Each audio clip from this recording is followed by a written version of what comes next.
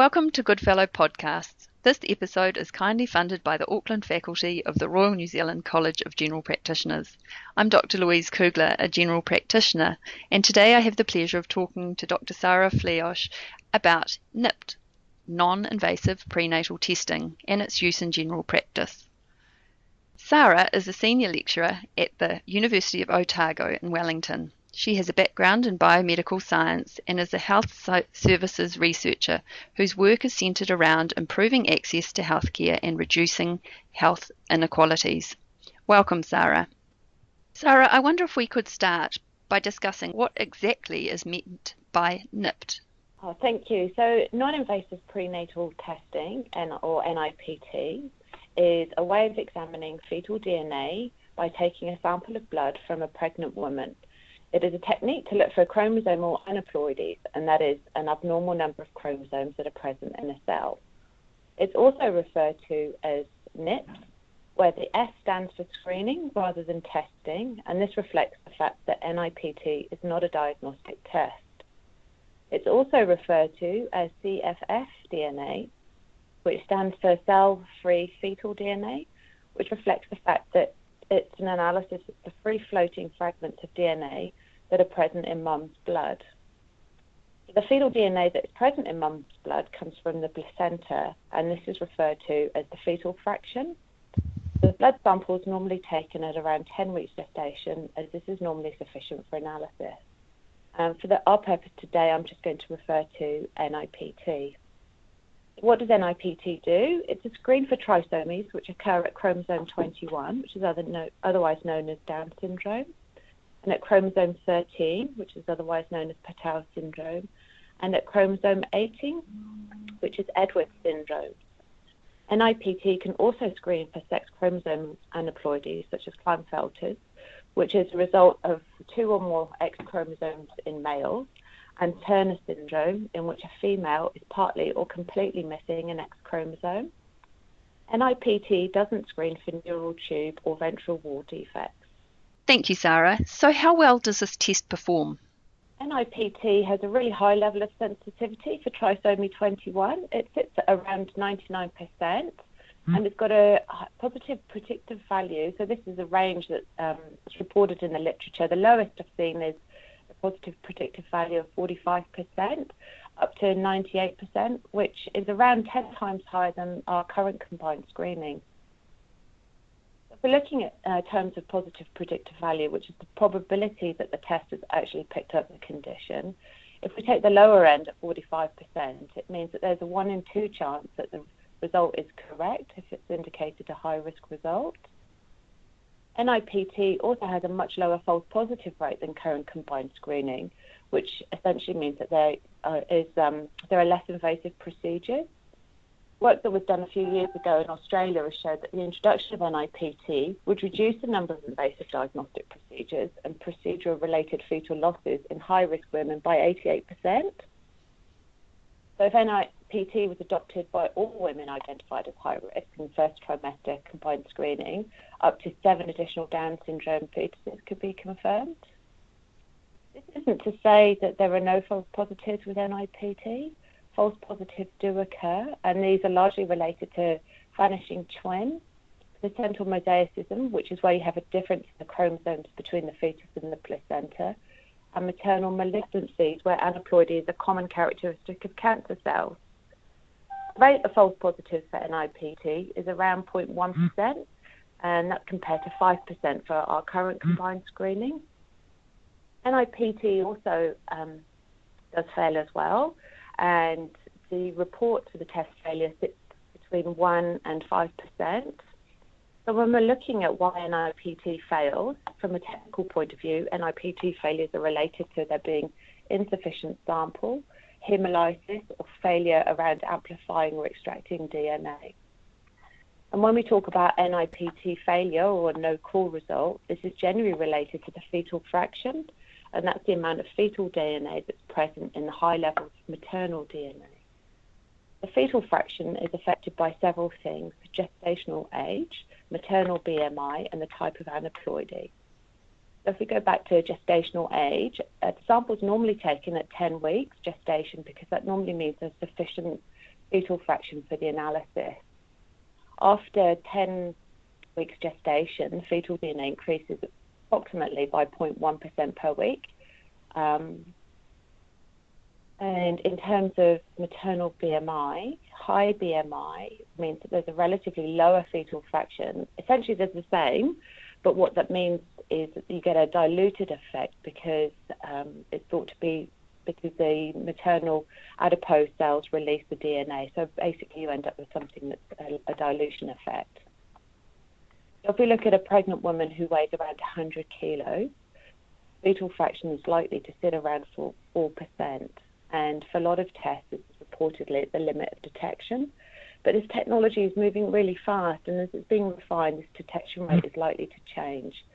And there's work that's come through from Australian groups that have showed that it is possible to perform NIPT successfully with women who have a higher BMI. And when we're looking at the type of aneuploidy, trisomies 18 and 13 are associated with lower fetal fraction, and work that shows that women who've received a no-call result are actually at high risk of having an affected fetus. The reason why the fetal fraction is thought to be lower is because of a reduction in the placental volume that's associated with these trisomies. So who can have this test, Sara? Who is it suitable for? Any pregnant woman can have NIPT. It initially came through work was done in high-risk populations, but now we're seeing an increasing evidence that actually NIPT is suitable for women of average risk as well. So the thing is with NIPT in New Zealand is that it's currently offered as a user-pay service. So if you're thinking about offering NIPT, you may want to be thinking about whether or not there's been a previous history of miscarriages, or whether there's been a history of a pregnancy previously with an aneuploidy. It could be offered as an option prior to invasive testing with amnio or CVS if a woman's had a high-risk result from current combined screening. But this isn't recommended if there's been a fetal structural anomaly identified on ultrasound. And because there's no upper limit for NIPT screening, if a woman's missed the window for current combined screening, you could offer NIPT then. There are several position statements and guidelines that have come through from several professional bodies, and there are sort of four main recommendations around that, saying that if offering NIPT, we need to make sure that women are fully informed, and they recommend a shared decision modelling for pre-test counselling. NIPT is not generally suitable for multiple gestation, though some companies do offer this service. The advice around the screening is that it should be limited to the three trisomies 21, 18 and 13, and if wished, for sex chromosome aneuploidy, but as the sensitivity and specificity for these conditions is much lower, it may result in a false positive result, which may lead to an unnecessary invasive procedure. Women whose results aren't reported or indeterminate or uninterpretable, which is sometimes referred to as the no-call result, the advice is that these women should receive further genetic counselling and be offered a comprehensive ultrasound evaluation and diagnostic testing because of the increased risk of aneuploidy. And Sara, are there any ethical considerations we as GPs should think about and discuss with our patients when offering this form of prenatal testing? There's been a lot of discussion around the ethical considerations for NIPT coming into our market here and into our healthcare system. Overall, a lot of the ethical considerations are the same, but there are some which are pertinent to NIPT. NIPT sits in a really highly commercial space, and with that comes advertising as well. So there's ethical considerations around that. And NIPT is advertised as just being a simple blood test. And this conveys a sense of prenatal screening becoming routinized, and as such, I think it has the potential to undermine women's autonomy in their reproductive choice. There are some discussion around how NIPT is thought of as being easy, that the implications of what actually is being undertaken aren't really fully considered. There's also been a discussion that because NIPT may result in a higher uptake than current combined screening, that this may result in an increase in the number of pregnancy terminations. This is really early work at the moment, and based on a literature review that was published last year from the UK group, looking at 8 different countries, they said their results would indicate that actually termination rates haven't changed. But in order to assess the true impact of that, we need some local population-based studies. And currently, because NIPT is only available privately, it represents an issue around equity and access to this new and better performing technology. There's also the consideration that in New Zealand, most samples are sent overseas for analysis. And the woman can only consent to having NIPT if they agree to have their samples retained, along with her and the fetus's health information. So I think it's important that when women are counselled for this test that they understand that that's what's happening. So a joint decision's been made between the GP and the patient to order this type of testing. How exactly do we order it, and what is the approximate cost in New Zealand currently? Basic screen for NIPT costs around $600. Some are around $550, some at $595, but then you also have to think about that you have to pay for packaging and posting as well. In New Zealand at the moment, there are about 5 different options, and the NIPT is offered through SEL, which offer a Lumi screen. There's Sequenza, which offer Maternity 21, Prenatal Peace, which is by BGI, who are a Chinese company. There's Percept, which is offered through VCGS in Australia, and Natera.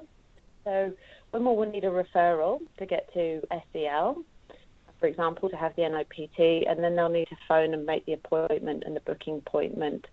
In terms of in DHBs as well, some women don't have to pay for a consultation appointment. And access really to NIPT in New Zealand is very ad hoc.